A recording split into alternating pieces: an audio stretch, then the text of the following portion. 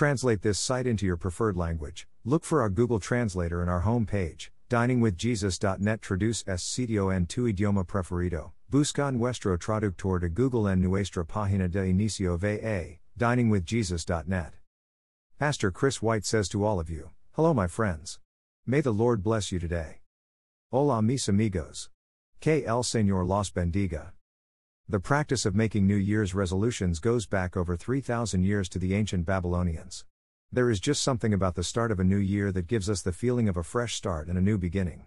In reality, there is no difference between December 31st and January 1st. Nothing mystical occurs at midnight on December 31st. The Bible does not speak for or against the concept of New Year's resolutions. However, if a Christian determines to make a New Year's resolution, what kind of resolution should he or she make? Common New Year's resolutions are commitments to quit smoking, to stop drinking, to manage money more wisely, and to spend more time with family. By far, the most common New Year's resolution is to lose weight, in conjunction with exercising more and eating more healthily. These are all good goals to set. However, 1 Timothy 4:8 instructs us to keep exercise in perspective, for physical training is of some value, but godliness has value for all things, holding promise for both the present life and the life to come. The vast majority of New Year's resolutions, even among Christians, are in relation to physical things. This should not be. Many Christians make New Year's resolutions to pray more, to read the Bible every day, and to attend church more regularly. These are fantastic goals. However, these New Year's resolutions fail just as often as the non-spiritual resolutions, because there is no power in a New Year's resolution.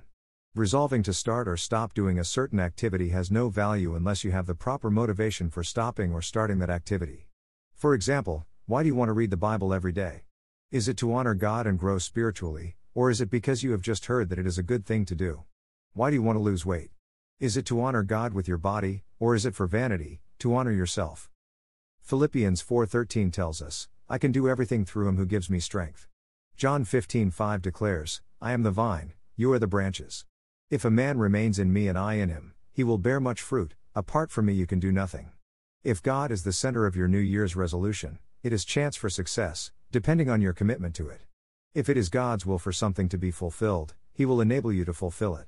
If a resolution is not God-honoring and or is not in agreement with God's word, we will not receive God's help in fulfilling the resolution. So, what sort of New Year's resolution should a Christian make? Here are some suggestions. 1. Pray to the Lord for wisdom. James 1:5, regarding what resolutions, if any, he would have you make. 2. Pray for wisdom as to how to fulfill the goals God gives you. 3. Rely on God's strength to help you. 4. Find an accountability partner who will help you and encourage you. 5. Don't become discouraged with occasional failures. Instead, allow them to motivate you further. 6. Don't become proud or vain, but give God the glory. Psalm 37:5-6 says, Commit your way to the Lord, trust in him and he will do this. He will make your righteousness shine like the dawn, the justice of your cause like the noonday sun.